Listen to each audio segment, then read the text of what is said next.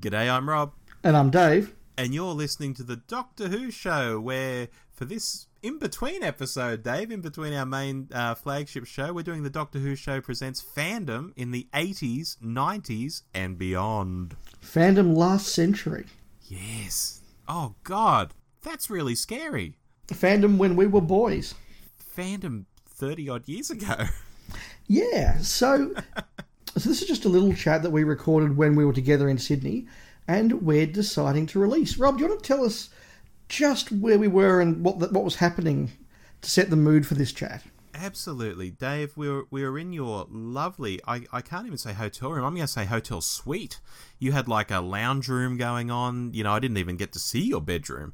It was that large, and we'd just been recording earlier in the day with the New to Who guys, some episodes for them and an episode for us, and we were getting ready to go out for dinner again with the New to Who guys and the Flight Through Entirety guys and James Selwood from Bondfinger, of course. And we thought, what will we do with this, hour or two we've got to spare? And I cracked out the little snowball microphone, I plonked it down, and we just sat there on either side of the table, and we just had a chat, and we chatted about our fandom and how we came to it, and things we did with local clubs and conventions we went to, and even in your case, running a convention, which I found really interesting to hear. Obviously, we'd got together in Sydney, the three, well, now I guess we can say the three still running Australian podcasts. Don't count out those 42 to Doomsday guys. Like Nellie Melba, like John Farnham, they'll be back. Rest assured. Hi, Mark. Hi, Rob. Yep. Hope you're well. Hope you're enjoying your vacation. But we had us and the New to Who and the Flight Through Entirety guys there, and listeners, we should say, if you don't listen to those guys, we do encourage you to. They're really good podcasts, really fun podcasts. And really different to ours, too. That's something we mentioned on the night, I think, that, we all have these podcasts, but they don't compete. I mean, I don't think we really would compete anyway, even if they were the same, because we're not that kind of people. But they are genuinely different podcasts. Yeah, so we got together, fans from literally different corners of, a very large country, and inevitably we start reminiscing and we start telling our war stories and what we love about fandom and our opinions on different stories and doctors and the gossip and everything. And so it just made sense to sit there and go, well, while it's just the two of us in the room, we've got some time to kill, let's just turn the mic on and record these reminiscences, this nostalgia. So, look, we warn you listeners, it is very personal. It is completely unplanned. It is completely unscripted. It is just two fans sharing their memories and their stories from their time in fandom, completely unplugged. That's right, and even the audio is a bit ropey on this one. Totally listenable, very, very listenable, but just a little different to what you're probably hearing at the moment where we're talking now over Skype. Yeah, and maybe even a little bit more rambling than usual. I haven't heard it back yet, but like I say, it is completely unscripted. It is just a microphone being switched on as part of a conversation. So I really hope that if you're someone who was in Australian fandom back in the 80s and the 90s particularly, you will recognise some of these experiences that we talk about. If you're a fan from another country like America or the UK or even New Zealand, maybe it'll show you how different our fandom was at that time compared to yours. And if you're someone who wasn't part of fandom before and is just new, well, you might be a little bit surprised at just how we survived back in the day without all of this, without DVDs and online streaming and iViewing and podcasting and the internet. We didn't even have the internet. Yeah. We didn't even have DVDs. This conversation runs the gamut, from where we're just getting into things to running conventions, and we even end up talking about fandom today and where things are at. Is it fair to say we're both sort of post-fandom? Even though we're doing a very fanish thing by doing this podcast, we're not really out there every weekend going to trivia nights and fandom-y type things. Or dressing up and going to events and all that stuff. No. So we are in a different stage of our fandom evolution, I think it's fair to say. And so, again, we're being very indulgent in reflecting upon current fandom. Some people may not like what we think about current fandom. Some people might think that we're just a couple of, old fuddy-duddies that just don't know what's hip anymore, and perhaps we are. I never thought I'd be that guy, Dave. Well, I used to think that, I knew what it was, and now they've changed it, and I find what it is now scary. But Yeah, but no, in all seriousness, it is very, very personal. It's our opinions, it's our views, it's our memories. I think some will resonate with some people, some will not resonate with some people. Some people might find us, as I say, a little bit wrong. But they're our memories, they're our thoughts, and we invite you to share them and listen to us. And here they are. So here we are, Dave, room 202 in a hotel in Sydney. Yes, a very nice hotel in Sydney. Yes, we're sitting opposite each other at a lovely glass table. I'd like one of these in my home, I think. Yeah, this is a very well-furnished room. I'm a little bit jealous. Maybe we can take some of this stuff. Yeah, but not the potted plant. That's a bit terrible. Listeners, you'll have heard us chatting already in person on other editions of the podcast.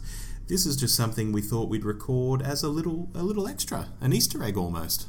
Yeah, so we're not sure how we're going to use this, but if you're hearing this, we've used it for something. And what we thought we might talk about is something that we sometimes allude to and sometimes tell little stories about, but never really get into in any great detail, and that's how we came into fandom in the first place, Doctor Who fandom, that is. Yeah, and some of our times there, I think the conventions is something I really want to bring up. We've had a couple of chats off mic about some of those. Who wants to go first, Dave? It's your home city, Rob, so you get to go first. I thought you were going to say age before beauty. I would never do that. So I had been watching Doctor Who as a very young kid in the 70s.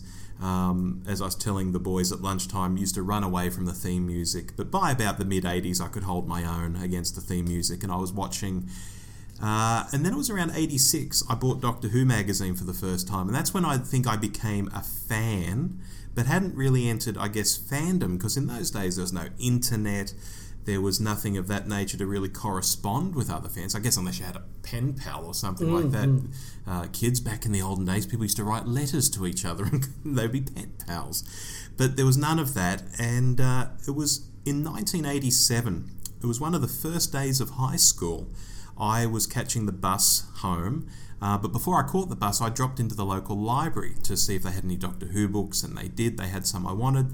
They didn't have some, but they were available at other branches of the library, so I ordered them in. While I was at the desk ordering in a copy of The Five Doctors, another boy from another high school came up to me and said, Did I hear correctly? Were you just ordering The Five Doctors? I'm like, yes. And he said, oh, great, because he had a local Doctor Who fan club. He said, my name's Mark, I run the local Doctor Who fan club, let's talk. And so we did. And I thought it was a bit weird at the time, like, oh, there's a fan club and we meet at this guy's house? Does this really go on? Looking back, all of that stuff does seem really strange, doesn't it? It does, because he was explaining it to me, like, yeah, we meet at my place and, we have some cordial and we watch old episodes on video, and I kind of like the sound of it, but it did sound weird. And I said, okay, let's do this. And then for many months he would call me and say there's a meeting on, and I'd have some excuse not to go because I was a little put off and a little worried about it, I guess. I was not yet 12 years old at the time. I turned 12 in May of 87, so yeah, I was still like 11, which is really young when you look back on it. And he might have been about 15 or 16, which seems incredibly old when you're 11. Yeah. But eventually I went to his house, and it wasn't weird at all. He in fact had his parents, I should say, had a house on an acreage, and it had sort of a little shack out the back where all of us in the club could go and hang out in this little wooden shack. It had electricity and stuff, but it was fairly bare bones. We'd watch old episodes and such, and that's how I got into my initial fan club experience. Now, should I stop there and maybe hand over to you to sort of tell the start of your story? So I discovered Doctor Who on my father's knee, as I've said many times before. My father was a fan. He saw the very first episode go out when he was living in London in 1963. And so it was just a thing that Doctor Who would be on. He worked a lot of shifts, so he got a VCR very early on when VCRs were still pretty new, and he would record Doctor Who episodes that he missed because he was working a shift. So from a very early age, Doctor Who was on, and also on tape. He also was buying the Target novels. So again, they were just something I was around. Now, although I've learned to love sport as an adult, as a kid, if you're not very good at sport, you don't enjoy sport. And I wasn't very good at sport. Yeah. So whereas a lot of fathers and sons would have like something sporty or something to bond over, we didn't. So Doctor Who became that. Mm-hmm. And he discovered in 1987, same year actually, that there was a local Doctor Who club, the Doctor Who Club of Victoria, and signed us both up, and we went along to meetings. So the very first meeting was in July of 87. It was at the Melbourne Rowing, or the Richmond Rowing Hall, I think it was, and so it was a venue, and we met people, and they showed some videos, and we met some other fans. And after that, a number of the meetings were again, at somebody's house. Mm-hmm. So you'd go along to somebody's house, and usually they were maybe uni student age or young, maybe a bit younger. Usually it wasn't their house. Usually there was a mum out the back, doing something.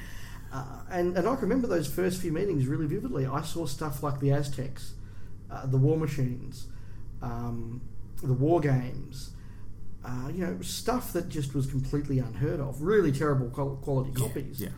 But they had that. They also had, and I got into this in a big way, an audio department where they had bootleg copies of audios from a whole heap of not just missing stories, but missing stories, and also other 60s and 70s stories that weren't available on VHS. So even though we weren't necessarily doing that tape swapping at that stage, that came later, you could borrow from the club audio cassettes of The Reign of Terror, The Abominable Snowman, The Daleks, The Invasion, all of these stories. And I would just go through every month when they'd have a meeting. I'd borrow 3 or 4 stories, take them home, make copies for myself, listen to them, and did that for a number of years. And looking back, you just can't describe how exciting it was to have a scratchy audio copy of Marco Polo or Evil of the Daleks. And when I say scratchy, some of them were pretty good qualities. Yeah.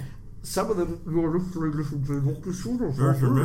like it was that sort of quality, and you'd be sitting there listening to it, going, "What's going on?" And there was no narration, so you get these big, long, empty pauses of actors doing stuff. You had no idea what.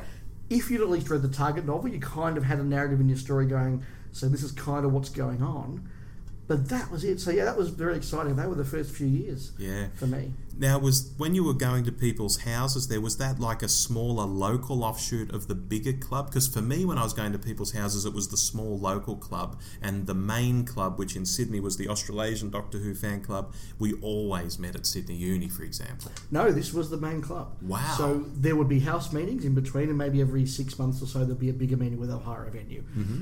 After about 89, 90-ish, it became more regular to hire venues. They were able to find really just ordinary venues sometimes, like a local kindergarten where someone was on the committee and could get you the venue. So you were sitting on kindergarten seats watching something. I remember watching The Tomb of the Cybermen when it first came out, packed in a room with other fans on kindergarten seats watching this thing. So this wasn't bad for you. You were small at that time. I was at least small. I think for some of the adults it was shocking. The adults, once we started to get more members who were members of the local university union, we were able to get the union hall or rooms there for no money. So that became a more regular thing. But it was really nickel and dime stuff. Yeah, well, I guess I was luckier in that sense that we were meeting at Sydney Uni, which was a pretty good venue. Yeah. This is when the local club would say, okay, there's a big meeting on of the Australasian Doctor Who fan club, let's go into that. They used to call them parties. And I do remember one of our local club members, her mother rang my mother in a tiz saying, should I bake a cake for this party? And my mother, who by that stage was well versed in these things, said, no, it's not that kind of party. That's just what they call these gatherings of fans. And that was good because you had lecture theatres with the tiered seating, and there were monitors around the hall. Horrible old big television sets now when I look back, not flat screen things at all, but actual big boxes hanging from the ceilings. It's lucky they didn't fall on someone's head. And we would watch videos, bootleg videos there as well of all sorts of things, and the quality of the 60s episodes was usually not so great. Sometimes it was okay because they got them from the US, which had been screening them on PBS. Right. And they had converted them from the NTSC to the what do we call our tapes? PAL, that's right. It's been a while now. And we would watch those there. And they were quite good events because they'd have people selling things in sort of a huckster's room. And it was almost like a mini convention, just with no guests. Although once in a while there would be guests. Yeah, I totally agree. And it's again, amazing how much of those meetings was just watching tapes. Usually when we got the more professional venues or the bigger venues, they'll make a big deal of it and have a longer day con and show a lot of the tapes, particularly the older stuff. I can remember one, dedicated video day where they had the Daleks and the Invasion were two of the big things that were hooking you in. Yeah. There was another one they had a Cyber Day and they played 10th Planet, Moonbase 2 and 4, Wheel in Space 1 and 3. The other thing, of course, wasn't just that they were showing the old 60s stuff. They were showing the McCoy era. Yes. So I can remember being probably my second or third meeting where they showed Time and the Rani Part 1. So I could remember being in a room with a whole lot of fans. This was not going to be on in Australia for a couple of years, we expected. That's right, yeah. There was a big delay at that stage between the UK and Australia. So to see it not long after it came out in the UK, the regeneration of McCoy's first episode. So I could actually remember vividly all these fans with massive anticipation, and suddenly the line, "Leave the girl, it's the man I want." And everyone just going, "Oh my God, what is this?" It was not a good thing. But Dragonfire, I remember seeing a couple of months later at a meeting. And again, everybody crowded into somebody's living room, watching Dragonfire on a small little household television. I can remember Silver Nemesis and Greatest Show being shown at club meetings. I think I saw the Happiness Patrol for the first time at a club meeting. I can vividly remember the meeting where we showed season 26, particularly Battlefield. I know Battlefield comes in for a bit of a knocking these days. I really like it. I think it's a good, fun story. It looked really impressive at the time. Like it actually felt like there was some money being spent on Doctor Who for a change for a very long period. But there's that moment in there where you think the Brigadier's been killed. And so if you can imagine a room full of 70, 80, 90 fans all crammed into a hall watching this video, and suddenly, the room's blown up and the Doctor's doing his whole, "You were supposed to die in bed." Yeah. And just this oh my God, stunned, absolutely stunned silence. And then sort of, "Oh, he's okay." Yeah. But you hadn't been spoiled on that because there was no internet. That's right. I mean, I look back now at the Fandom coverage, in our newsletters of, well, this story is going to be called this and we think it's going to be about this, and some of it's just so off. There was no spoilers. You barely knew what the titles were going to be. We thought that Delta and the Bannerman was called Flight of the Shimmerin kind of until we saw it. Yeah, that's right. And it can't be understated here, watching these videos was so special because there weren't VHS copies of the old stuff at all. No.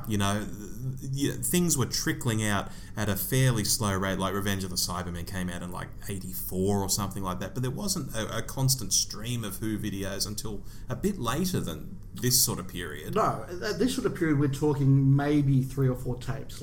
There was the edited copy of Spearhead, Day of the Daleks, Robots of Death. I think there might have been Brain and Morbius. Brain and Morbius, the edited copy of Brain and Morbius was out, yeah. Yeah, like a 60-minute version. Yeah, and it was only sort of about 91, 92, I think, when they started to release more of them, like the Daleks came out, Dalek Invasion of Earth, and a few others. And then, as the 90s went on, they ramped up more and more. Yeah, but we're not there yet. No, so seeing this old stuff, which I'll concentrate on for this first half here, seeing this old stuff was incredible. If you weren't a fan and in these special groups, you just didn't see this. There was no way to see it. You could read about it in books, you could read the target novels, but you just couldn't access it in any way, really. And we were also at a point where a lot of material was starting to come back. The trickle of missing episodes coming back was a lot more constant. A lot of the low-hanging fruit had come back in the early 80s, but there was still stuff coming back. So I could remember the Ice Warriors being returned. And if you wanted to see that, I mean, that wasn't released on VHS for years after its return. Yeah. So you needed to see a very bad bootleg copy. Tomb of the Cybermen, when that came out, I mean, that was front-page news in the fanzine. And again, if you wanted to see it early, rather than waiting for the Australian VHS release, you had to go to a meeting. And I can remember a meeting where, as I said, dozens of fans crammed into a kindergarten hall on kindergarten seats watching the Tomb of the Cybermen. And that's a thing that we'll come back to a number of times. You if you wanted to see this stuff early, you had to get it out that way. Sharda, when that was released in '94, we saw that months before it came out in Australia, and the only way to see it was again on a video import, and that went right through. When we get to the telly movie, I'll tell the story about that, but it's a very similar story, even in '96. It is, and the second half is the new stuff that we were seeing. Again, just no way to get it. Unless you knew someone who knew someone in the UK who was recording this, Australian TV was well behind, at least a year, if not longer. We got lucky with, I think, Remembrance. Remembrance was the one that was rushed out. We saw that at the end of the broadcast of season 24, which was actually a bit of a relief for a lot of fans. You'd watch season 24 and go, this is not very good. Okay, Dragonfire, it's going to be better. And then we went straight into Remembrance of the Daleks, which was a good thing. Also to give a bit of context, a lot of the 70s stuff, as we've talked about before, was being continually repeated in Australia. I can remember the Pertwee years and the early times being repeated very early in 83, 84, 85. So I saw a lot of them. Some of them in black and white, like the Silurians and everything in black and white. Invasion of the Dinosaurs, where they just didn't show part one. Yeah. And they just opened with part two, and you just go, okay, well, this is cool. They've started the story, with the Doctor already right. Fair enough. I thought for many years Invasion of the Dinosaurs was a 5-part story. Yeah, TV just didn't give a crap in those days. And so they were regular repeats in that 6 to 6:30 slot. It usually paired up with the Goodies or Yes Prime Minister or something like that. Yeah. By the time the McCoy era was coming out, though, the ABC was looking on Doctor Who less favourably. Yeah. And that was put out at 5:30 as part of a magazine show called The Afternoon Show in Australia, which was a very, after-school sort of show. It was hosted by somebody who may have done a bit of DJing or something on one of the ABC's radio networks. Or it wasn't really a bit of a star, but someone who was, look, he's going to be a star of the future. He's done some DJing. Let's give him some TV work, see how he works out. People like James Valentine, Michael Tarn, those sort of people. Yeah. And it was a early teens magazine show. They would have little segments in there as well, and they'd also show stuff like Degrassi Junior High, Press Gang, The Mysterious Cities of Gold, The Ghosts of Motley Hall, and Doctor Who. So Doctor Who was very much lumped in with teenage fare at that stage. It wasn't family viewing when the McCoy era came out. That's right. And these segments didn't go for very long because what they were trying to do was fill in the 5 minutes that the 25-minute, episode didn't fill the half-hour slot. So you'd have a 25-minute episode, there may be 5 minutes of James Valentine doing something. Yeah, doing a movie review or a competition or something. Or a trivia show. Which brings us to one of your highlights of your time in fandom, Rob. My crowning glory in fandom, Dave. I peaked early.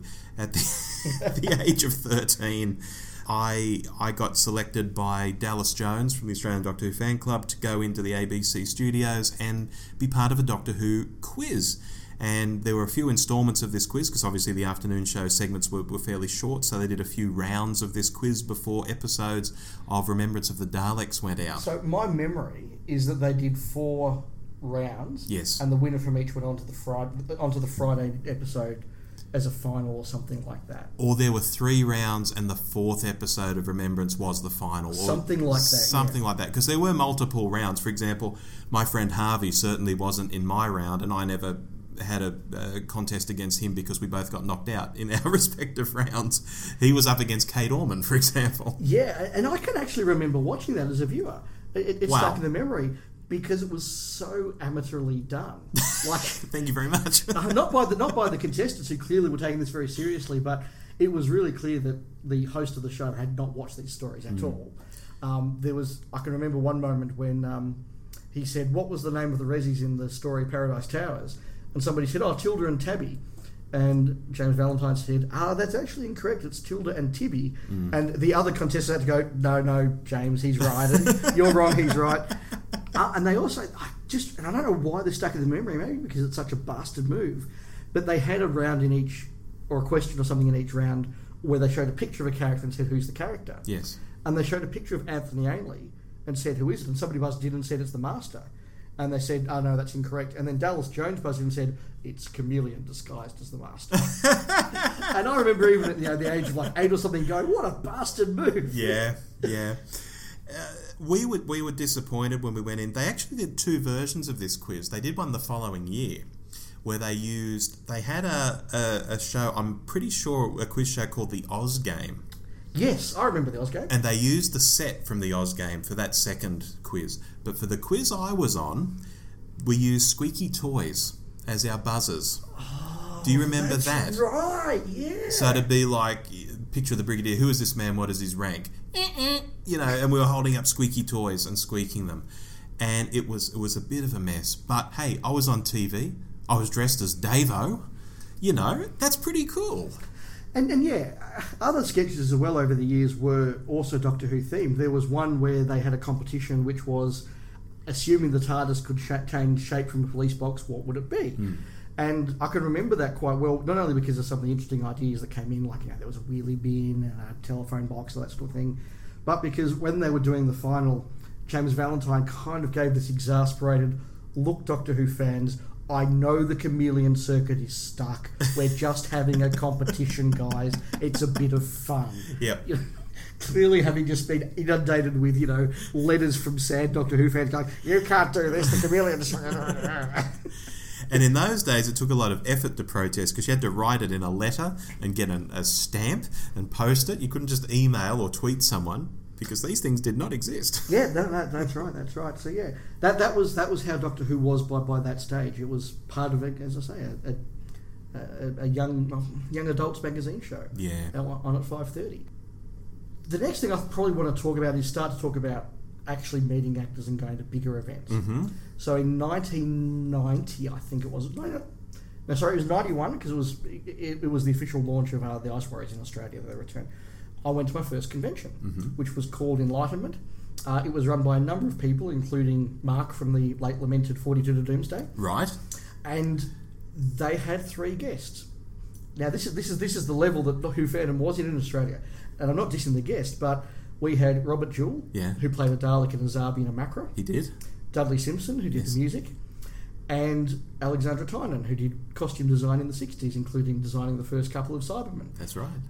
This was huge. Yeah, of course. Big deal. Like people who'd actually met the Doctor and done stuff. The fact that they weren't doctors or companions, who cares? Yeah. And I still have incredibly fond memories of that con. Yes. Because those guests were just so excited to be there for 2 days talking about their wares. So Alexandra Tynan brought in all the old designs. She talked about here's the original concept for the Cybermen and here's another one and all of that sort of stuff. And other costumes she did. She talked about being in the room when Hartnell regenerated into Troughton because she was a costume designer on the 10th planet. Yeah. So when it's like, Mr. Hartnell needs a hat, we need to get him a hat, she had to go in, right, get him his hat, make sure his cloak's sitting right. Yeah. Well, that was her job. Yeah. So she could talk about that. Robert Jewell was the guy who was inside the Dalek costume, both in the Dalek Invasion of Earth and the movie, who gets to come out of the water. Nice. So he was able to talk about, there he was in his undies, in the Dalek, they had to push him back in, then pull him back out, and all that sort of thing. I think he was the Dalek that gets thrown in the water in the chase. He didn't speak very well at all of either Bernard Cribbins or Roy Castle. He thought they were both idiots. Dear, oh dear. And he was a retired gentleman by then, so he was very much like, Roy Castle, he was an idiot. Didn't get on with him. He talked about being inside a Zabi and how they made all the Zabi costumes to fit him because he was the largest actor, but in the process of making the fiberglass, whatever it was, it shrinks. So there he is with a Zabi abdomen sort of digging into his stomach, trying to run around. And then him being the Macra when he's talking about him sort of in a Macra front with claws on the back of a ute, being sort of driven back and forward as the Macra. Really, really insightful stuff. And I told this story in an episode a few months ago with Dudley Simpson. Yes. Where he would come in with a piece of television with no music. He'd then talk about what he would do to create the music and his thought process, then played it with the music.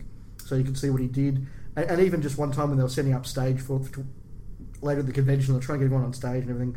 And he's sort of sitting there, everyone's running around him. So he just started playing the Blake Seven theme on the keyboard. Wow. Yeah, so really, really fun. And they just walked around and chatted with people, and there were lots of fans there. And really, really fond memories of those early conventions. My first guest experiences came from '88. Early in the year, at just some regular parties at the at Sydney Uni, we had Katie Manning. Wow. Because she was living in Australia at the time. She was living in Sydney, so she was a very easy get. We also had Dudley Simpson. Yep. Because he is Australian, was Australian, I should say, and was also living in Sydney, so another pretty easy get. And similar experiences to you there. But later in that year, we had Console 88, which was a proper convention. And at this, we had Katie Manning again. We had Kevin Manser, who was a Dalek. Right. He was another Dalek. Seems ex-Dalek operators moved to Australia for some reason. I don't know what that's all about. and can I just say, for years, particularly as a kid and a teenager, every time somebody would say, "Oh, John Scott Martin was the definitive Dalek," I go, "No, Robert Jewell was better." I'd say Kevin Manser, because he signed one of my Target novels. likewise. It's actually signed Kevin Dalek, in quotation marks, Manser. Yeah, I think Robert Jewell's is very similar. I have to check my copy of The Chase, yeah. And we also had Mark Strickson and Julie Brennan. Yes, we had them at a day event as well. Who were living in the country at the time too.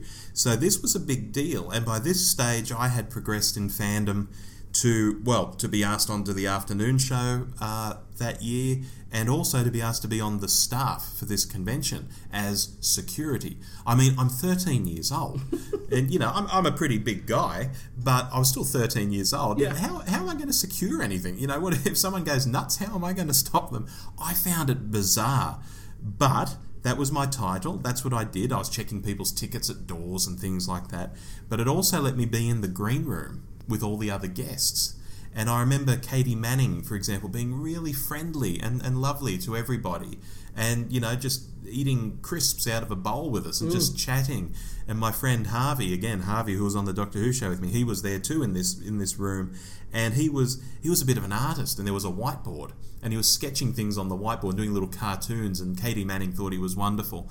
And even at the time, as a 13-year-old, I sat back and thought, this is weird. Like, Joe Grant is praising my friend's cartooning, and sitting over there is Turlo, and that's Binliner or Fire Escape, or whoever the hell she was, from Paradise Towers. And I was overwhelmed. I thought it was just the most amazing thing in the world. Yeah, so I was 8 when I met Mark Strickson, and it didn't quite compute that the character was the actor who was here in the room with me. Yeah. Like, really weird, but really, really great guest. I just need to make a side comment when you mentioned security, because I can remember a couple of cons we did in Victoria where overnight you had to secure the venue, because you'd have people that had their tables out and the hall was set up a particular way, and you couldn't just sort of leave it all. So we needed someone to do security, and a guy that we know by the name of Craig approached us and said, "Look, I will guard your convention overnight. I'll do laps, I'll stay awake, I'll do the whole thing in return for a free ticket." So this guy, in return for a free ticket to the con, was happy to stay awake like for about 70 hours in a row. And he just patrolled the convention, secured it overnight, made sure nothing went missing, and he did it in return for a free ticket. That's the level of professionalism that we were dealing with. Yeah, it's, when you think of conventions today, or even conventions that came later in Australia, these were, I don't want to say amateur hour, because that's disparaging, but they were very grassroots. Amateur in the Olympic sense of the word. Very good. Very good. Because, and they didn't always work.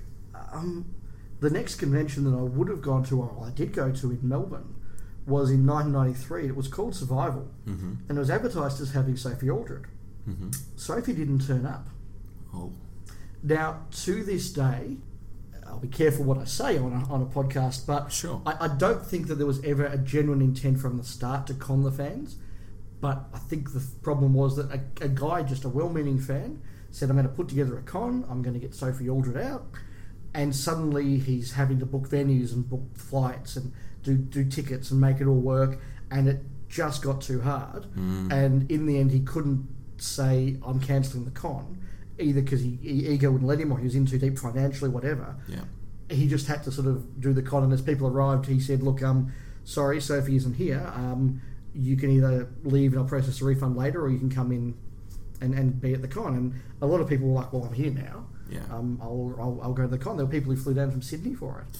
I first met someone like Dallas Jones at that con. Right. Now, that was actually an incredibly fun weekend. It's just a shame that we paid a lot of money to do it. But it was one of those cases of where you just get a huge number of fans in a room and you can just chat and do panels. You know, they had a karaoke of Tongue Tied for Red Dwarf, which was big at the time. Yeah. So they did that. They showed some older videos. They had long chats, long panels. One of the freakiest things was the Goodies had just released the first ever VHS tape of 3 episodes. Right. And someone had a copy, and late on the Saturday night, they said, "Oh, look, we're not doing anything. Do you want to put on the Goodies? I've got Kid and Kong. It's really cool." And they're like, "Yeah, I remember the Goodies. Put it on." Until you've seen 80 people singing along to the Goodies theme, you just haven't appreciated the love for that show. But wow, that wasn't, as I say, if we weren't paying like $70, $80 for the privilege, it would have been an amazing weekend. Mm-hmm. But yeah, it was a case of a con not working. Yeah, that's really sad. Changing tack though, you mentioned putting on panels and stuff. Obviously, fans making content. Yes. I remember doing a lot of this, and I know this is a big thing at, say, Gallifrey 1 and such in the States. They'll do panels there and so on. I can recall back in the day doing a whodunit. We got into one of these lecture theatres, and this was actually scripted by Kate Orman. Wow. Who was this is Kate Orman before she had a single novel published. So this is the Kate Orman who was writing for fanzines and was very big in fandom and very well known because every fanzine you opened had a Kate Orman story in it. I mean, what great days. I mean, Kate Orman just tossing out stories left and right in fanzines. Writing letters into the letters page because there were no bulletin boards. No. So there'd be 3 or 4 pages of letters pages where people would write a letter saying, "Here's my opinion on something." 2 months later, someone would have posted in the reply to get printed. And these I can remember some of these debates going for literally months. Yeah. Because there was only an instalment every two months. That's right. That's right. So this is pre-novel Kate. She scripted this whodunit. I played Andrew Cartmel. and the conceit was I was the Invisible Man. Because at this point, no one knew what Andrew Cartmel looked like. Yes. We knew that there was a new script editor called Andrew Cartmel. That's all we knew. I can remember in a cartoon in the local fanzine, he was actually always portrayed as like a little school kid with those hats with the little whirly things on the top. Yeah. Well, in our play, I was the Invisible Man, and I was literally done up in a great coat and a Panama hat, and my face was bandaged. I had sunglasses on. I looked the business. Yeah. And other members from our club were playing different roles. We had a guy in our club called Chris. He wanted to be a stuntman, and he was quite into stunts, and he was very inspired by Sylvester McCoy and his pratfalls and that sort of physical comedy and such. And I remember at one point in this whodunit, he actually rolled down a flight of stairs in the middle of the lecture theatre, and I don't know how he didn't break his damn ribs doing it. But this is the kind of stuff we were doing. My friend Richard played an alcoholic Tom Baker in this same whodunit, and basically someone had been murdered, and we all sat up the front and answered questions from the audience as it was. They had to guess who had done it, And I remember that being immensely fun too. That sort of fan. We were acting. We made fan films as well. I can remember making a couple of those in our local club. Just fans making content in a way that I think they still do, but maybe in a slightly different way these days. Maybe a more glitzy way these days. Yeah, we had a couple of whodunits down in Victoria as well, and the script was literally, the characters were literally decided by who wanted to play someone and had a costume. Right. So, like, your mum's made you a Colin Baker costume, good, the 6 Doctor's in it. You've got a Leela costume, good, Leela's in it. Yeah. One guy, Marco, wonderful guy, he said, "I'm going to drag up as Perry." So Perry was in it, Excellent. And pink bikini? It was actually a pink bikini.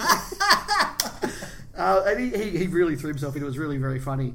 And yeah, the way that this was set up was in between every segment, Tom Baker, played by my friend Richard, would come on the television, basically doing Tom from the Sharda DVD video that he came out. Right. So he'd come on and he'd be doing this whole thing, and he would say, "Oh no, what you hadn't realised is that Adric had been in the Zero Room at the time. Think about that. Sharda!"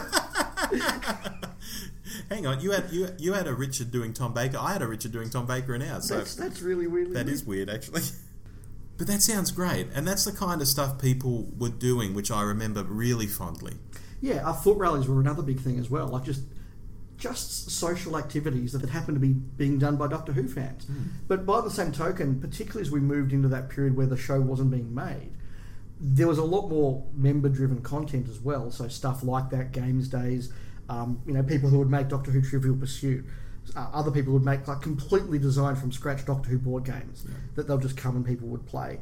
But also in the same way, like lots of people saying, hey, I haven't seen Trial of the Time Lord since it was aired once, 9 years ago. Can we just put that on for a day and then all discuss it? So that was one of our biggest attended meetings. People just didn't, they'd never seen Trial, or they'd only seen it once 6, 7, 8, 9 years ago. Yeah, because again, these still weren't out on VHS. They weren't out on VHS, so they just came in and watched Trial from start to finish, and would kind of compare it to the fan reputation. And fan reputation was really weird back then, because you kind of were told from on high the opinion of a season. So you were told that season 17 was awful. Yeah. All of it, including City of Death. And season 17 was one of the few that was not repeated for a long time in Australia. And it was shown here about 80, 81 or something. And I don't think it was repeated until they were doing those Saturday omnibus repeats. And even then it may not have been till after. So we're talking a long time into the 90s. Yeah. So nobody had seen season 17 for a long time. The novels of season 17, let's face it, they're not from the best of the era. No. And City of Death wasn't novelised. Exactly. So when people said all of season 17 is rubbish, including City of Death, who had evidence against that? Yeah. You didn't even have a novel to go, this sounds kind of fun. Yeah. And the novel Creature from the Pit is, pretty flat. Yeah. I don't try to hammer the point to our listeners, but it was such a different time compared to now, where everything's on DVD and everything's accessible, and it's not that long ago that this was going on, really. No. So what interests me is the way that Doctor Who kind of vanished without us noticing. So there was never an announcement at the end of 89, Doctor Who will not be returning next season. It was, Doctor Who will be coming back, there'll be another season. It won't be in exactly 12 months, because we're going to retune it, we're going to find a new producer, Janti's gone, McCoy will be back, don't know what Cartmell's doing. So there'll be a season 27 sometime. Yeah. Okay. And then in 1990, there wasn't a season. And in 91, there wasn't a season. And then McCoy was released from his contract. And it was sort of slowly just became apparent that Doctor Who wasn't going to be made by the BBC. And then it was, oh, look, the BBC won't make it in-house, but in this new age of producer choice and everything, we'll get an independent company to make it. So who's going to be that? Is it Verity Lambert's company that's going to do it? Is it something else? And then there were rumours that a US company might buy it, and all of that going on. There was never ever a moment of Doctor Who's not coming back.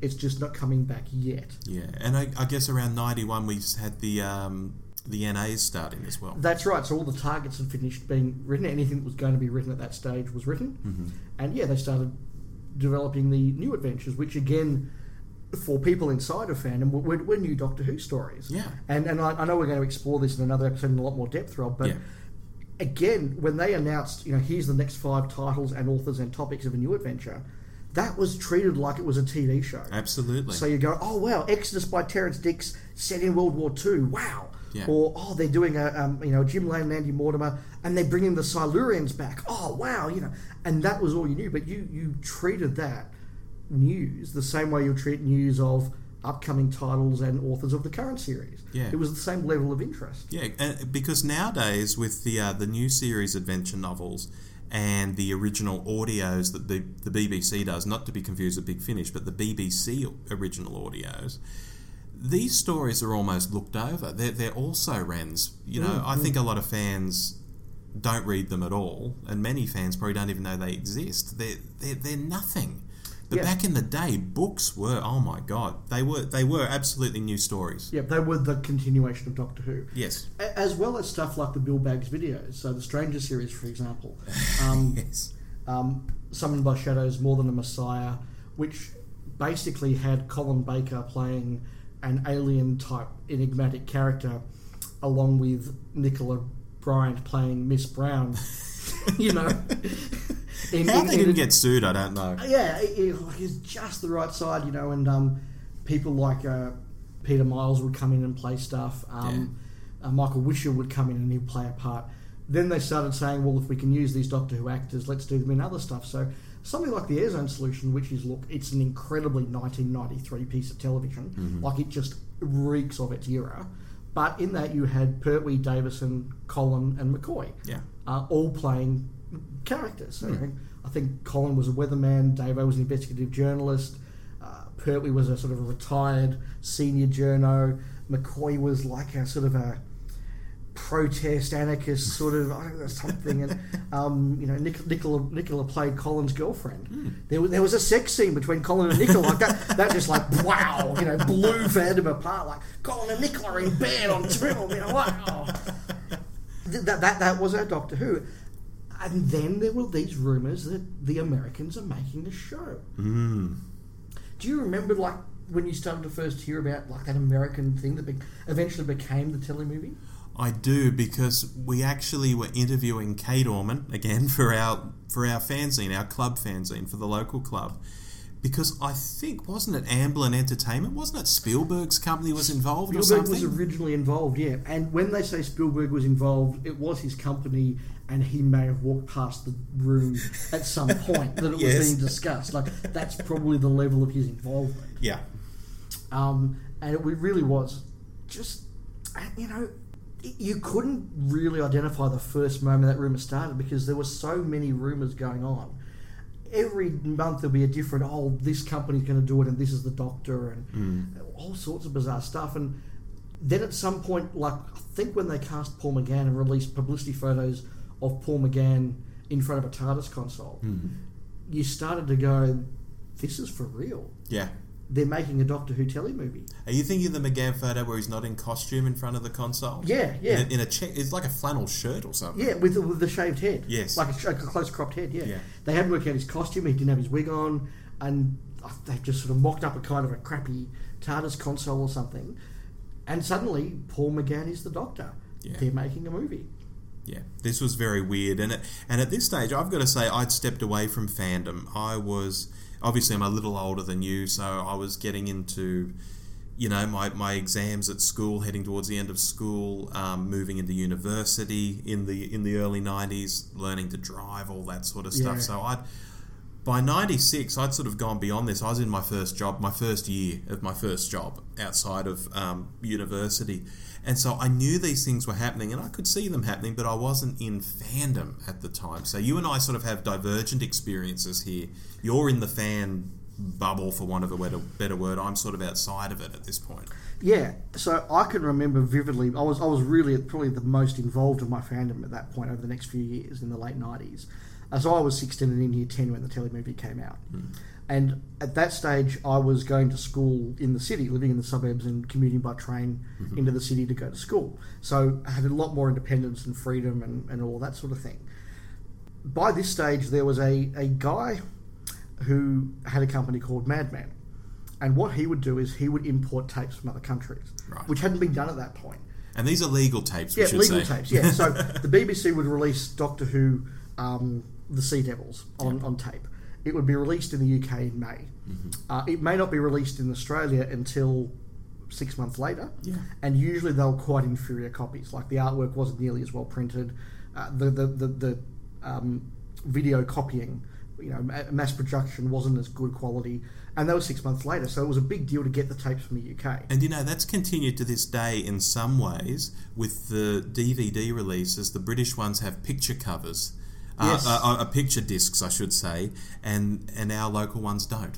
Yeah, absolutely. So there was they were a better quality product, and they were out often months earlier. Yeah. So this guy, Tim was his name. He just had this company operating, literally operating out of a sort of a studio apartment somewhere in the city, and he would import tapes of all sorts of stuff.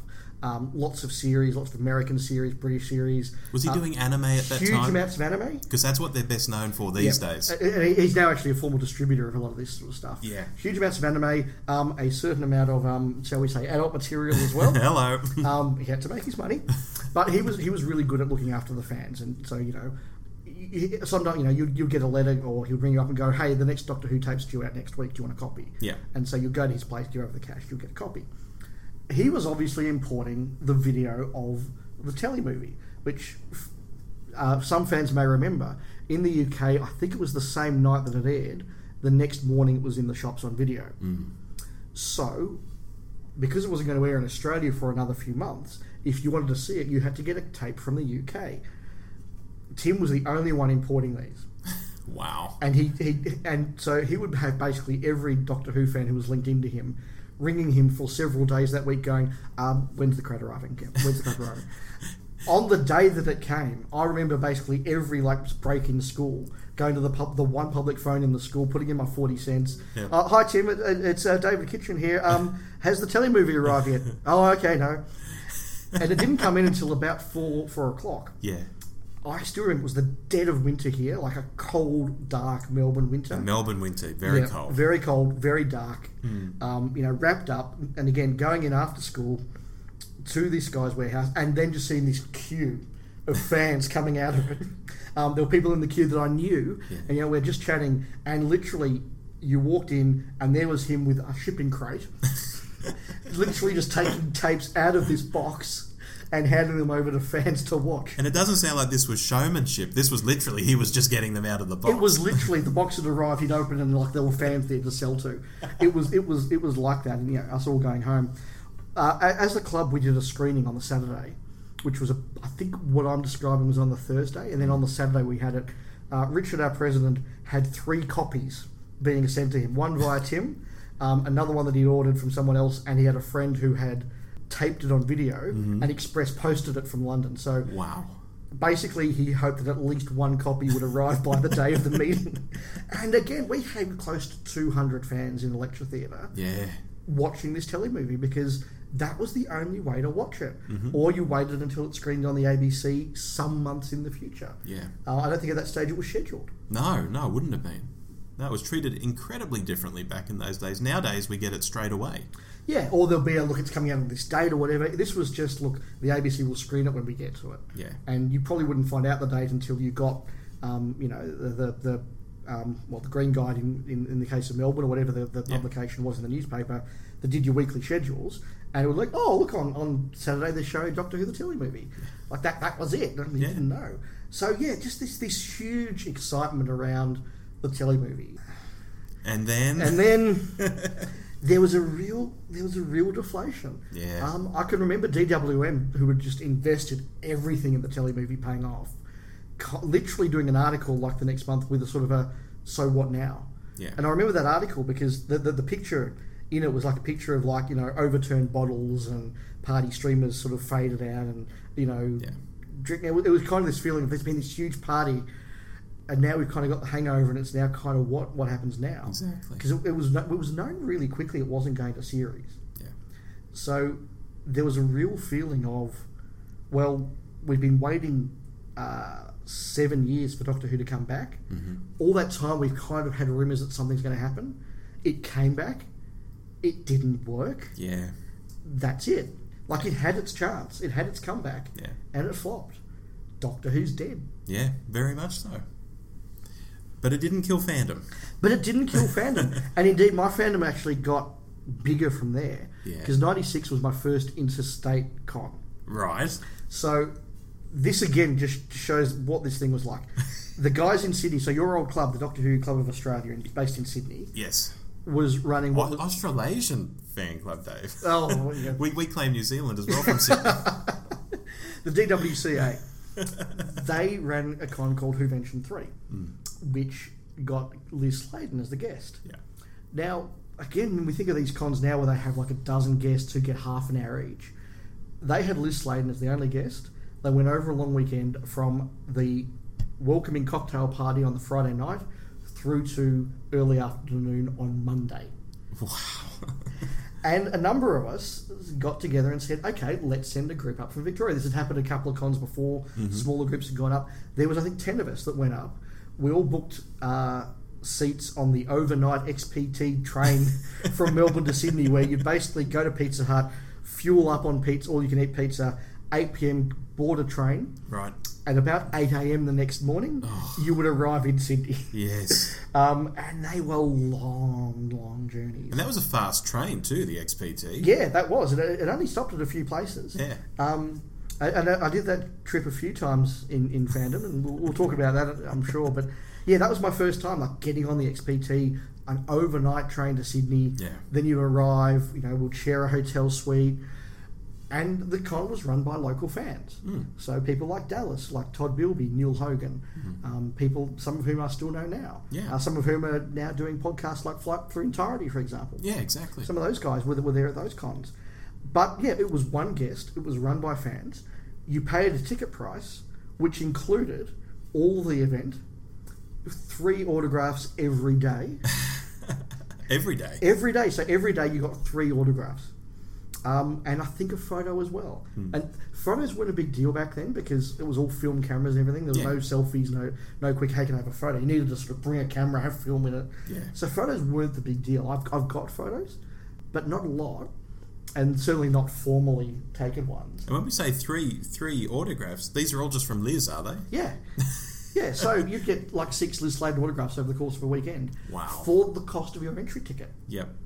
Which blows me away now, where I'm looking at the Supernova Con in Melbourne in April, where you pay your $60 entry, then another $100 if you want an autograph from Capaldi. Yes. Another $130 on top of that if you want a photo. Another $80 if you want an autograph from John Barrowman. So you can quickly rack up hundreds of dollars easily and walk away with 1 autograph and 1 photo from each guest. That's it. Yeah.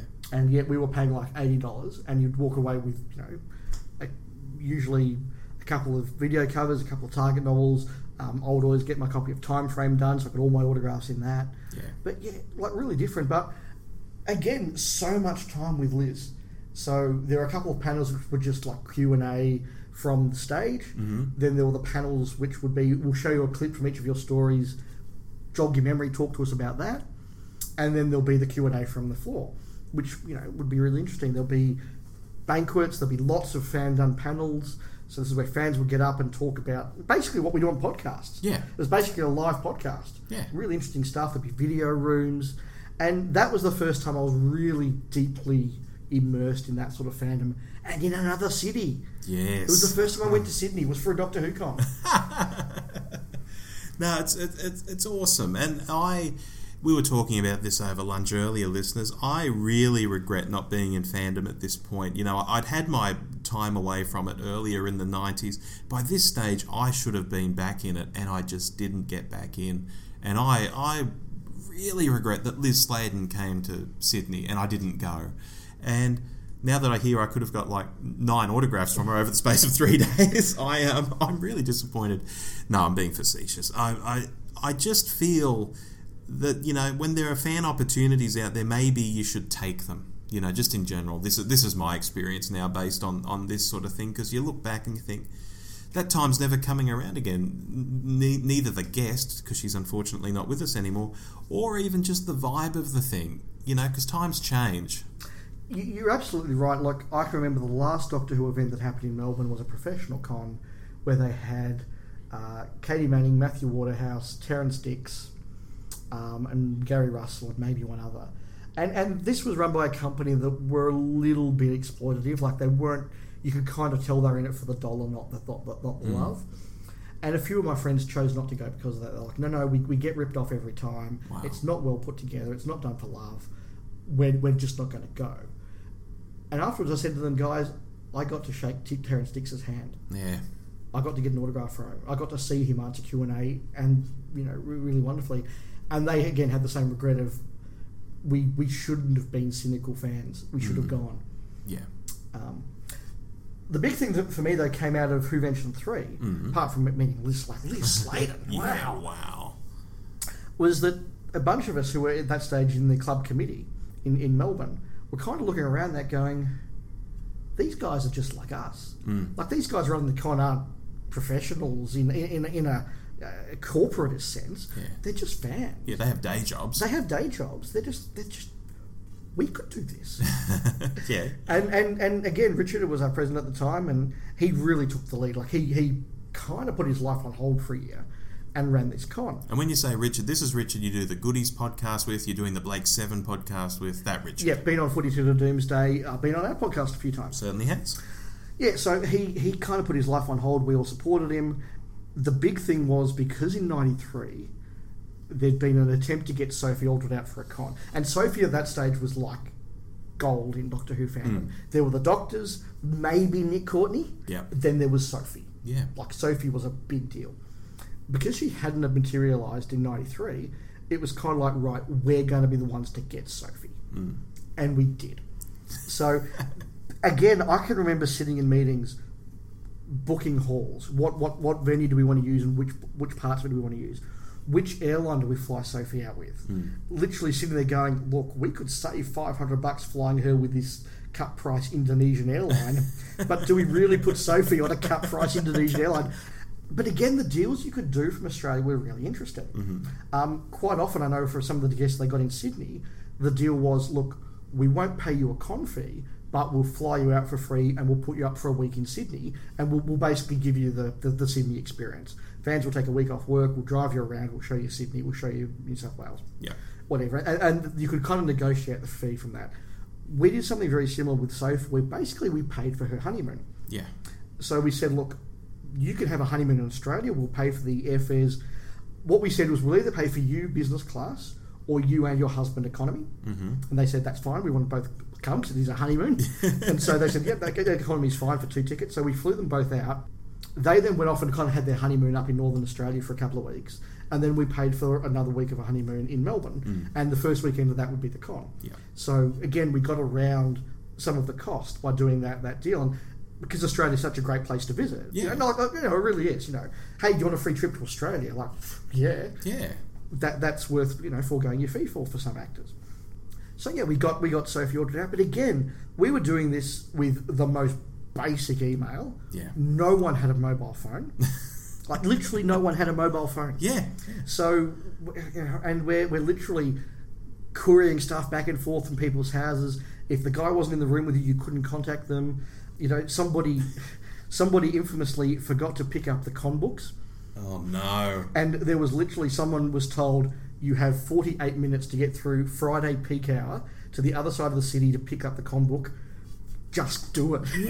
And apparently it was the most hair-raising, red light running trip to get that. You're talking about, well, we've agreed to meet Sophie at Melbourne Airport at this time. And you kind of just go there and hope she arrives. If there's a convoy, 2 people in a car and one car takes a wrong turn with Sophie in it, you've just lost your guest. These things happened. And it really was just so wonderful, so much fun. But I just look back and go, how did we do this? But again, we had Sophie for the whole weekend. She mingled with the guests. Again, you got, 2 or 3 autographs a day for each of the 2 days. Photo opportunities, long Q&A sessions. So like, anybody wanted to ask her a question got plenty of opportunity to ask a question. She did the celebrity auctioning. Just huge amounts of fun. Video room operating. We had a kind of a entertainment night on the Friday night where we had like celebrity heads, blankety blanks, all of those sort of fun party games that you could do. And Sophie took part, and her husband took part, and all that sort of thing. A banquet on the Saturday night. Just lots of really fun things done by a bunch of students and a couple of people in the workforce. Just kind of putting their lives on hold for a year to get Sophie ordered to Melbourne for a weekend. Wow. I've got to tell the story though, and I can send you the clip. My father at the time, for a long time, he was a meteorologist here in Melbourne. So he knew Edwin Marr, who was the ABC's weatherman. The ABC obviously being our national network. And this guy had a bit of a thing where he would often have a different pointer to do the weather with and tell a story. So my dad rang him and said, "Hey Edwin, here's the weather for this week. By the way, on Friday, there's a Doctor Who convention running. Do you want to plug it?" And Edwin said, "Yeah, I'll do that, but I need a pointer." So we got a plastic sonic screwdriver, and we said, okay. We Dad ran it over to him and everything. So he said, and I remember Edwin Marr got up and he said, now the weather with Edwin Marr. Hello, and you can see in my hand I've got a sonic screwdriver. There's a Doctor Who convention on Friday, and I'll give you the details shortly, but apparently the Doctor uses this to get into things, so let's get into the weather. And he gave the weather, and he said, so the Doctor Who Club will be having a convention at Moorabbin Town, well, it wasn't Town Hall, but Edmund, whatever the venue was, and da-da-da, if you want to see it. And then he said, now I wonder what this button does. And pressed it, and then they faded him out because the weather's all done with CSO. So you did the CSO fade out. Oh, nice. So yeah, really, really fun. Just little details like that. the beach later on tonight, but there's a big gathering actually at the Edmund Barton Convention Centre in Moorabbin, not far from where we are, and it's the Doctor Who Society of Victoria. Would you believe there's so many of them there? They have this enormous convention and they sent me a sonic screwdriver, which apparently the Doctor used to use to get into things. Well, let's get into the weather. They made one stipulation and they said, don't send us up or something nasty will happen to you before the end of the weather. Now, for the bays, a northerly wind to 20, I haven't sent this up, have I? Waves to 1.5 metres. Tuesday, there is something here that they did say, Edwin, don't touch. Now, this is like 20 years ago. 21 years ago. 21 years ago now. The world seems so different. I mean, American conventions were a thing then. American conventions had been big in the 80s, you know. Yeah. J&T famously would get in trouble for going to too many of them. Patrick Troughton died at Vision's 86, I think. 86 or 87. He certainly did. And, you know, I think, could you still do this kind of thing today? And I think no, but then I think, but hang on, the American experience was already taking over by then. Are we a different country that we could still maybe get people in like that, but there's just no motivation amongst the younger fans? I don't mean to cast aspersions, but I think the dollars make it hard. Right.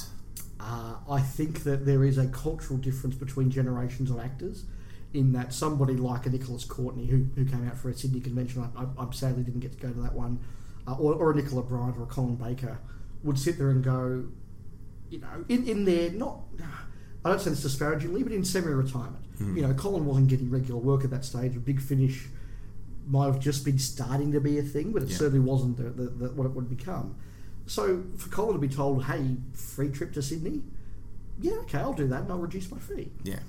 If you turn around to somebody like a Christopher Eccleston, a David Tennant, a Matt Smith, Billy Piper, etc., who are not only in work but in demand, and say, well, you take a week off to fly to Australia to do a convention, oh, and by the way, will you do it for free? Yeah. It's just not going to happen. These are people who can command serious fees, because if they don't work for a week, they're turning down a serious fee. You know, they can be making a movie, making a TV show. They've got to find a gap in their schedule. So I don't begrudge it to them at all. There will be a time in their careers where they have got more time and more availability, and I think we'll see that. But to get a classic era person out, I mean, who do you get now?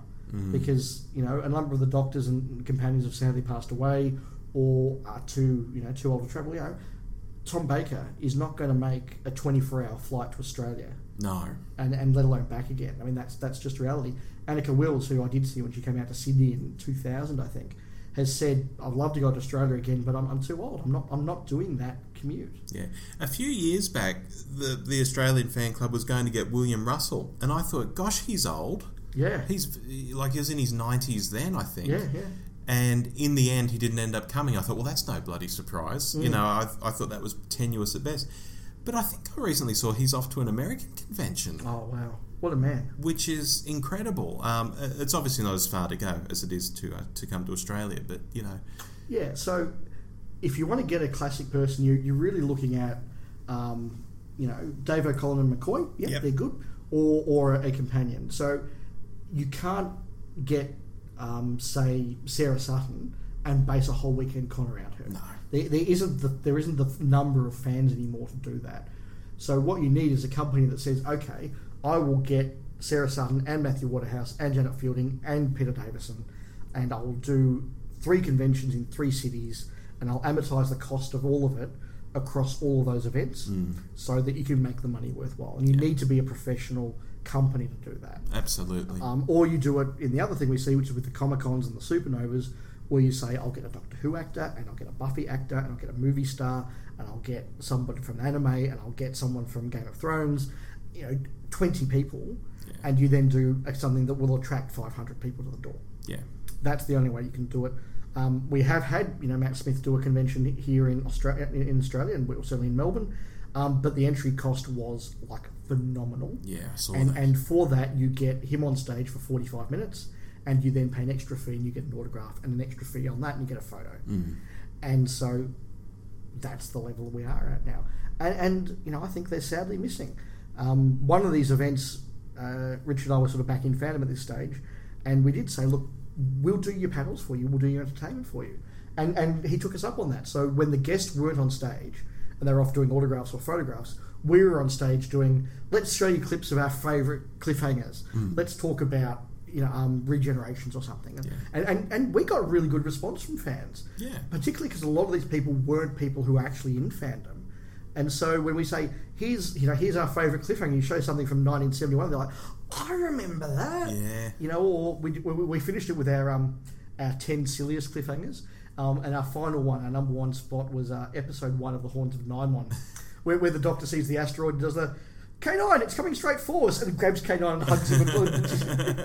And everyone just laughed. There's people going, oh, I forgot that. That's hilarious. Yeah. So, yeah, look, I went to another couple of cons in 2000, went up by train. 2001, we all went up, which I think was the Colin Baker Annika Wills con. By that stage, we're all earning just enough that with a summer special flight, we could fly to Sydney. Whoa! And that was a huge deal. Like, wow, we're flying to Sydney for a con. We shared hotel rooms and had a great amount of time. And that's after that when I started to drift away from fandom. Like you, I was now going to university. I was meeting new friends, and Doctor Who by 2001, it was dead. We were 5 years from the telly movie, and we were 4 years away from the new series, and 2 or 3 years therefore from even those first rumours that Russell T Davies wanted to make it. Yeah. And the NAs had ended, your beloved NAs. Yes. I was reading the EDAs by this time. I was sort of coming back, not quite to fandom, but coming back to Doctor Who. I was reading the EDAs.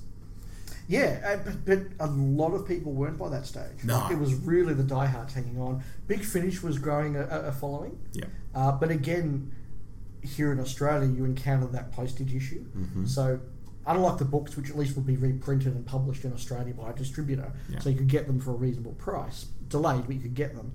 Big Finish only came out in the UK. Yeah. So you had to ship them from the UK, and you basically double the cost. Yeah.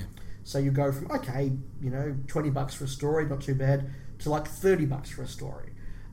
That's where it starts to become, $30 a month for a CD. Don't know about that. So it was tough. Yeah, it certainly was. So that almost takes us up to the show returning. I've spoken for a while, Rob. Tell me about you seeing the new Doctor Who for the first time. What's your Rose story? My Rose story, Dave, is different to yours, because I heard a bit of yours earlier at lunch. So I made friends possibly on an internet forum. It may have been the precursor to Gallifrey Base. What was that called? Do you remember? Gallifrey Base, before it was called something else. Gallifrey 1? Gallifrey 1. Yeah, it might have been that. I made friends with someone in the UK, and I was just talking about how in Australia we wouldn't see it for a long time. And this person very kindly offered to record the stories for me onto DVD-Rs and send them to me. Yeah, this is... I don't know if this kind of thing would happen today. I'm sure there are nice fans out there, but this was a very special sort of time where everyone was excited about the show coming back. And this person wanted to do something for an Australian fan they'd never met, had no background with, and said, I'll send you those on DVD-R. I have a recorder. And lo and behold, probably about a week and a half after Rose aired in the UK, a DVD-R came in, and it wasn't just Rose, but it was like a documentary that aired before Rose. Oh, wow. Which was really good, and I have not seen since. I don't think it's on the box set of Eccleston's first series, and I wish I could find that DVD-R now, because I've not seen it anywhere else. I've looked for it on YouTube. It was really good. Anyway, that's how I saw Rose. I saw it through a disc sent to me in the mail. What did I think? There were parts of it I wasn't sure about. There were parts of it I thought were a bit childish, like the wheelie bin scenes and some of the more comical scenes with Mickey. But there was enough in it, particularly Eccleston saying, I can feel the turn of the earth and all that sort of stuff, for me to think, wow, this guy I haven't been too sure about, because I'd seen publicity photos, I'd seen the leather jacket and the shaved head and all of that. And I thought, he just looks like a car thief. He doesn't look like the Doctor at all. I'm really not sure about it. And Billie Piper, she's the because we want to. What was that pop song she had? It was just some repetitive nonsense. I thought this is going to be bloody awful, and I was so happy that it wasn't. And although it wasn't a perfect story, even then I didn't think it was perfect. I thought this has legs. I'm actually quite excited with how this Doctor could be. I'm really looking forward to this next disc coming through the post. You're right about that context, in that I didn't believe this show was coming back. Like, literally, again, until they cast Christopher Eccleston, I was very dismissive of the rumours. You know, I've heard it all before. Yeah. And then they cast Christopher Eccleston, who, the bunch of us, it's the same friendship group that were all Doctor Who fans, you know, would get together at each other's houses every now and then. We'll go out for a steak dinner or whatever, then go back and watch DVDs at somebody's house. And recently somebody put on a copy of Shallow Grave, which is a really messed up, disturbing movie to watch with your mates at midnight. Right. You know, because it's all about the people free. It's got him, it's got Ewan McGregor and someone else. And it's about them accidentally killing a guy, and then what do they do with the body? It's really weird. Mm-hmm. And suddenly it's like, hey, that really messed up dude from Shallow Grave is in it. Okay, I get that. Then, and Billy Piper's the companion. Who? Mm-hmm. And I think it was only because one of us, one of the gang, was dating someone who he's now married to, and she said, "Oh, I know her. She's a pop singer." But I guess we were kind of fortunate in that sense, that unlike the UK, where I think she was much more of a household name. Yes. So they go, "Oh my God," we're just like, "Who?" So we didn't have the negative connotations coming in.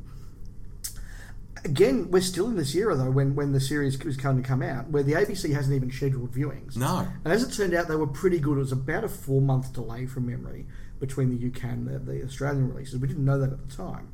And torrenting was just starting to become a thing, illegal torrenting, like way before the Pirate Bay. Yeah. But that sort of stuff was coming in. I can remember the first show I ever illegally downloaded.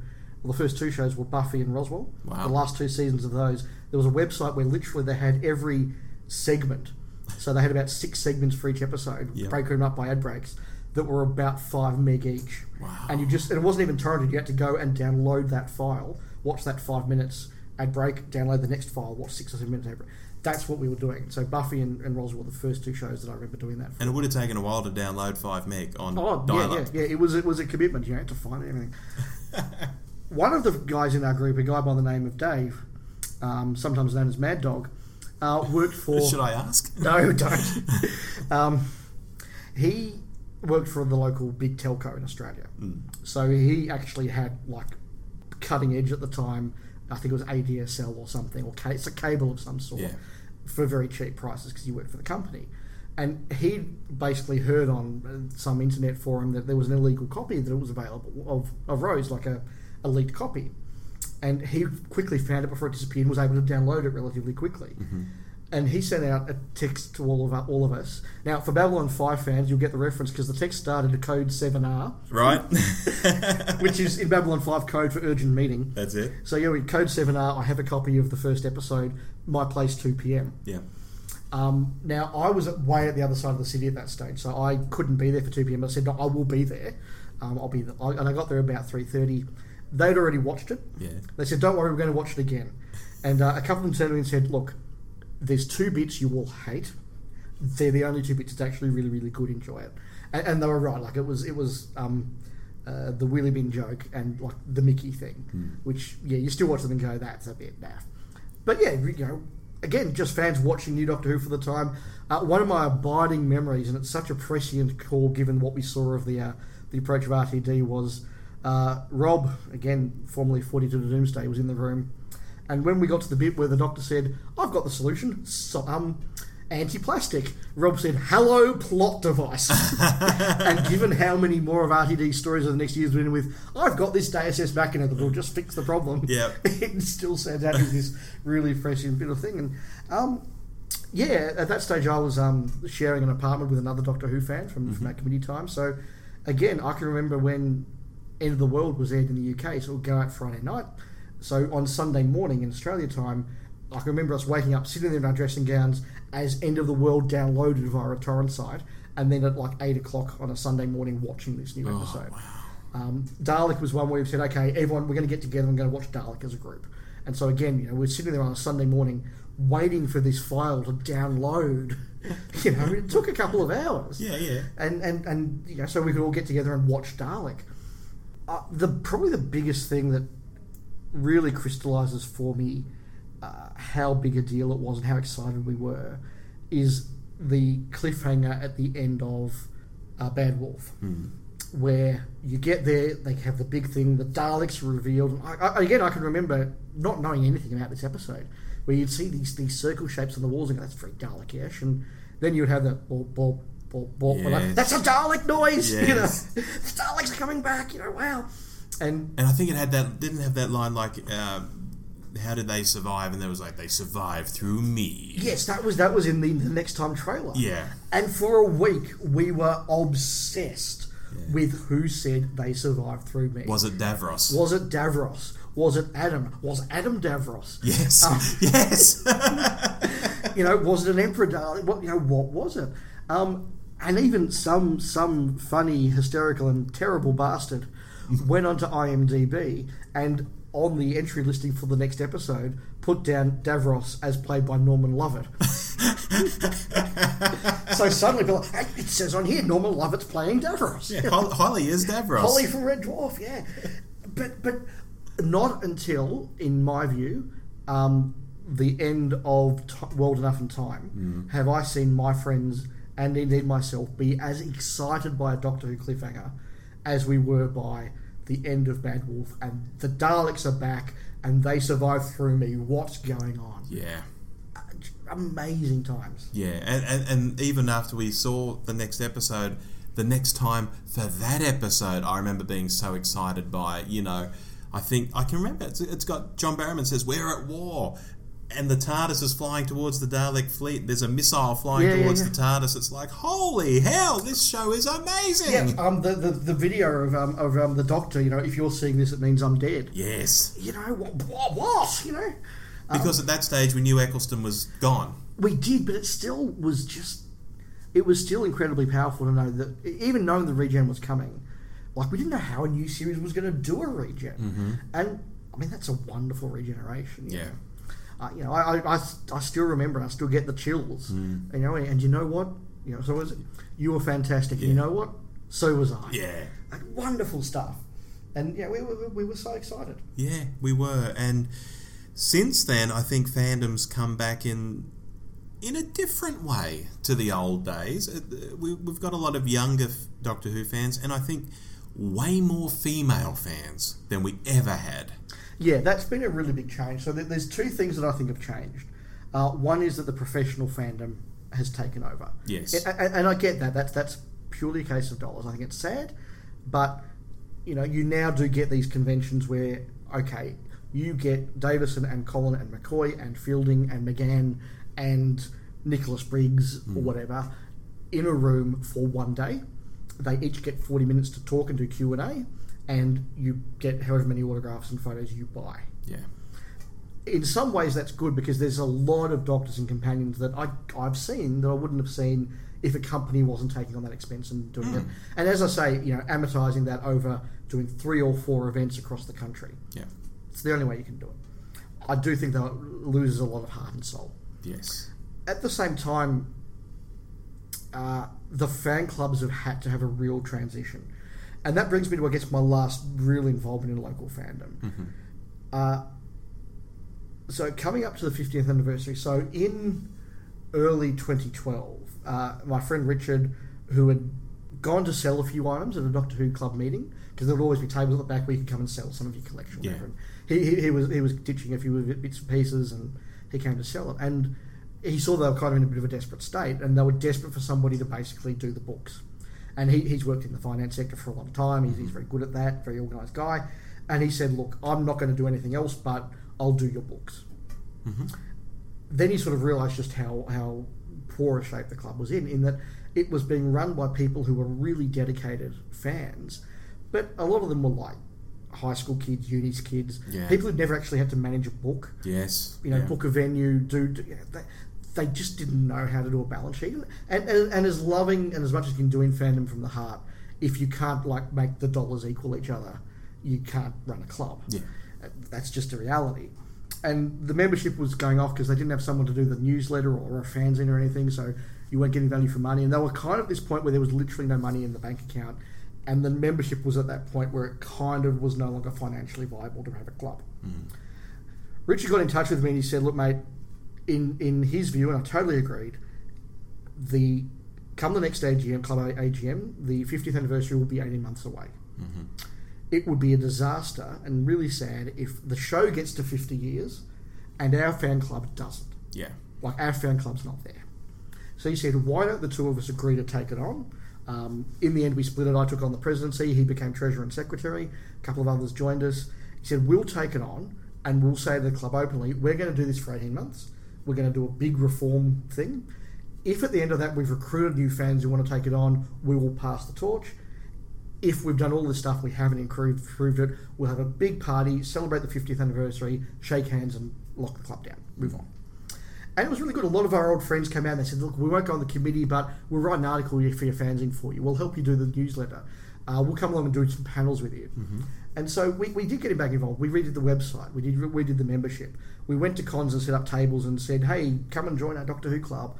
And suddenly the membership started to grow and people were doing panels. Was there any competition, when you put up this ticket? Was there other people who wanted to have a crack as well? No, literally, people were like, no, we're just kind of keeping this thing afloat. If you've got a vision, please take it on. Wow. So there's nothing like that at all. So we took it on. Across 2013, we divided it. I think we had 8 meetings, and we divided the series into a number of segments and had a meeting dedicated to each one. So I think we had the 60s, the Pertwee era, the first 2/3 of Tom, J&T Part 1, J&T Part 2, Wilderness Years new series. Yeah. And then we had the anniversary meeting. This was a mistake because it meant if you're a big new series fan, you need to wait 7 meetings to get your story. Yeah. Or if you're a Pertwee fan, well, after March, what is there for you? Yeah. So in hindsight, that was a mistake. It got worse, and this is a terribly wonderful serendipitous story. The weekend before our new series meeting was scheduled, they announced that they'd found the Web of Fear and the Enemy of the World, which dropped in Australia on the Friday before the meeting. Right. So we got there and we said, look, there's a lot of new series content we've produced for this meeting, and that other fans who were newer fans who come into the club, and we were encouraging, come and do stuff about the new series, your stuff. Look, we're going to show the Web of Fear Part 4 for those of you who aren't able to download it yet, so we'll show that. Not quite kosher, but it's okay. It's 5 years ago now. We're going to show that. Then we're going to do a couple of panels. If you then want to cut the panels and watch more of the Web of Fear, we will show more. And a couple of the new series people were like, we've waited all year to talk about the new series, and you would have put on this black and white thing? Yeah. 2/3 of the audience were not, including some of the new series fans, were like, no, Web of Fear. Yeah, exactly. So it worked out really badly for these new series fans, and I really regret that. If I had that year again, we would space out more new series stuff across it. But we were getting them in, and they were there. And what it meant was that when we sort of said, right, we're 3 or 4 months from the end of our 18-month promise, do people want to take this on? There were enough people in the club, including women, younger people who just come out of the woodwork and were there, who wanted to take it on, and it is now a very successful club. Yeah. They run events that we couldn't run because we're crusty old fans from 20 years ago. Well, this is what I was getting at with do you think these fans are different now? Are they into sort of different things? Do they treat fandom in a different way? They're a lot more confident in their love of the series. And I think you see that from the dressing up and the acting and all the rest of that. I can remember going way, way back when I was still in fandom, there would be a costume event, but it's literally people went away, put on their costumes, did the contest, and then took them off again. Or if you were really brave, then the standing dare for many years was to wear your costume down to the local Macca's, order a burger and fries and walk back. So if you could walk into Macca's dressed as Patrick Troughton or Simonman or Leela, then you were hardcore. You compare that to today, where fans just happily dress in costume, and they'll go to whole conventions. They'll catch public transport in, dressed as Matt Smith or Captain Jack or an angel or something. Some people don't even need an event. Sometimes you see people just walking around the city because they're having a photo shoot with their friend. They're getting photos taken of them in costume somewhere. It's a wonderful, marvellous confidence that it doesn't resonate with me at all. But it is a deeper level of the show. And I guess you can have that because with the new series and old episodes so accessible now, and with the ability to debate other fans over Twitter and Facebook and forums and podcasts so accessible, you don't need a club to do that. No. Like for us, just seeing the new episode or just seeing an old episode was enough justification for turning up. Yeah. They don't need that, so they can go deeper. Yes. And I think it's deeper than any of us have ever really dived. Yeah, in a particular way, yes. Yeah, so I really see that anniversary period as being that point of a generation of local fandom handing over, getting fandom back into a nice state to hand it over to the next generation and go, it's yours to play with now. Yeah. And we can go away and we can do our podcasts and talk about how much we love the Hartnell era and the Davison era and all the rest of that. And we can find an audience globally. Yes. So if there's somebody in Michigan who likes our podcast, they can listen in Michigan or New Zealand or Perth or Exeter or Manchester or Timbuktu. We don't need to be in the same room. Yeah. Let's face it, Rob. Today's the first time we've been in the same room. That's right. And we've been co-hosting a podcast for a couple of years now. Yeah, yeah. And the world hasn't ended. Exactly. That's great. So, there's no Blimovich limitation effect. So, yeah, and that's the thing. There are podcasts now. If you want a podcast that just comes out every week and says, oh my God, the new series, that is so cool. And when the Doctor Regenerated, I cried so much. That podcast exists. Yeah, usually a video, usually a vodcast actually. Yeah, that sort or a of stuff. podcast. Yeah, that exists. If you want one that's more cynical, that exists. If you want one that just does live commentaries of episodes, that exists. Yeah. If you want something that just comes in every week and talks about how Doctor Who is proof that the Nazis need to come back, that Twitter feed exists. Yeah, sadly, yes. It's sad, but there is every possible way to do this. So every podcast can go out and find an audience. Every bulletin board can go out and find an audience. So you need to say, what is the purpose of a fan club where you physically got to be sort of, within a metropolitan area of each other? What's the purpose in that existing? And it needs to be to go that extra depth. Yeah. To get there and do, the dress up and the act out and the celebration. And it is a new generation thing. Yeah. And it's wonderful. Yeah. It's I'm like Grandpa Simpson, I used to be what was it, then they changed what's in it, now scares me. I was waiting for the Simpsons reference. Yeah, that's okay. Like, we do our thing, they do their thing. But I love the fact that we were able to hand it over to them. Yeah. And I think, yes, they are a different kind of fan. I think about how podcasts that we do here, that we're involved with other people that we know of, that we listen to, none of them seem to be linked too heavily into fandom these days. The kind of people who are going to these meetings and dressing up and acting out and all of that stuff that we've just been talking about and doing wonderful things and being very excited. And then celebrating the show. Yeah, they're not podcast listeners. They're not listening to us. No. It's a whole new kind of fan. And I'm... and I've noticed that as I've thought about dipping my toe back in. I rejoined the Australian Doctor Who fan club before the 50th. And I let that lapse after a year or two because I thought, this just isn't me. I'd see the events they were doing and such, and it was just a little removed from where I'm at. And I thought, it's not for me. However, the podcast and talking to the people who listen to our podcast and, talking to the New to Who boys who were here in the room with us earlier and we're about to go and meet the Flight Through Entirety guys and all of this, that's me. Yes. And that's you. Yeah, and I am probably more invested in the show than I was for many years because, every day there is either I'm planning or editing or making a podcast, or I'm conversing with someone on Twitter or someone on Facebook, whether it's yourself, Rob, or many of our other friends that are out there, many of the people that listen to our Twitter feed, Facebook comments.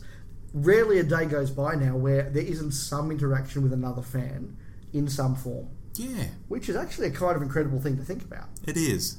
It's just a wee bit different from where organised fandom is at these days. It is, but there is also this ability to listen to a podcast like New to Who, I'll explain later, Crinoid, Flight Through Entirety, definitely, who approach a story that I've thought one way about for 30 years, and suddenly they go, think about this story another way, and you go, wow, yeah, that's really good.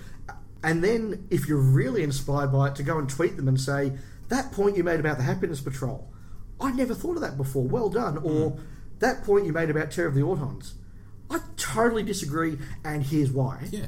And they can come back and go, well, okay, let me explain my thing let me explain my point in more detail, and suddenly you're having another interaction. Yes. And sometimes these people then go and send you a private message, and suddenly you're Facebook friends, and the next thing you know, you're in a pub in London meeting them. Yeah, exactly. And I think you've had some experience of that. Yeah. I've been to the UK now and met other podcasters. We're here in Sydney meeting other podcasters. Yeah. That is more than ever would have happened in the fan club days. Exactly. And if I went to a fan club meeting this weekend, I'd probably sit on my own in the corner and watch people having fun, but they're not my people. Yeah, because I'm just too old. And that's the thing, when a show has now got fans that literally, like my dad is a Doctor Who fan. He has been a Doctor Who fan now for 54 and a half years. Yeah. I've been a Doctor Who fan effectively for 30-something years as have you. Yeah. And somebody who's been a fan for 10 years, 5 years, 1 year. That's a very diverse range of people. What my dad wants out of Doctor Who fandom is completely different to a 15-year-old or a 13-year-old or a 10-year-old who has just discovered Doctor Who for the first time. Yeah, but they're no less of a fan. Oh, absolutely not. But fandom is now able to cater to all of that. Yes. And that brings me to perhaps my final anecdote that I want to tell, and it's a personal one, is just how much I enjoyed the 50th anniversary of Doctor Who, because there was so much for everybody. If you were a new series fan, there was a lot of new stuff. There were all those snippets. There was Strax doing stuff and videos and stuff like that. It was wonderful. But for fans like us, we got the Web of Fear and Enemy of the World back. We got the Paul McGann mini episode. We got Richard Marsden's fantastic book about the John Nathan Turner era. Oh, hell yes. Which, I've now reread that from cover to cover 3 times. I've got 2 copies. I've got both editions. And again, for many of us who've been in fandom for a long time, this was answering questions we'd had for 20 or 30 years. Yeah. So it was really good. We got an adventure in space and time. And I can remember watching that and just going, you know what? No matter what happens in the future, I've got this series, this classic series that I love, a new series that I enjoy and appreciate a lot. I've got this all. Yeah. But what really sticks out in my memory is being able to ring my dad and say, hey, I've got a copy of The Web of Fear on my computer. Do you want me to come around after work and watch it together? Yeah. And just sitting with him, and he was 15 again. Yeah. He's sitting there going, oh, that's right, I remember this bit. That's... And that was a really wonderful thing for the guy who first... introduced me to Doctor Who, took me to my first club meeting, bought me my first novel, gave me the technical manual for my birthday, gave me a Peter Haining book for Christmas. Yes. To be able to go back to him and go, let me show you a piece of television you haven't seen since you were 15. Yeah. That was a really big deal for me. That's magic. And I can't top that, so we'll probably end on that. Because that's just beautiful. It's magical. Yeah, look...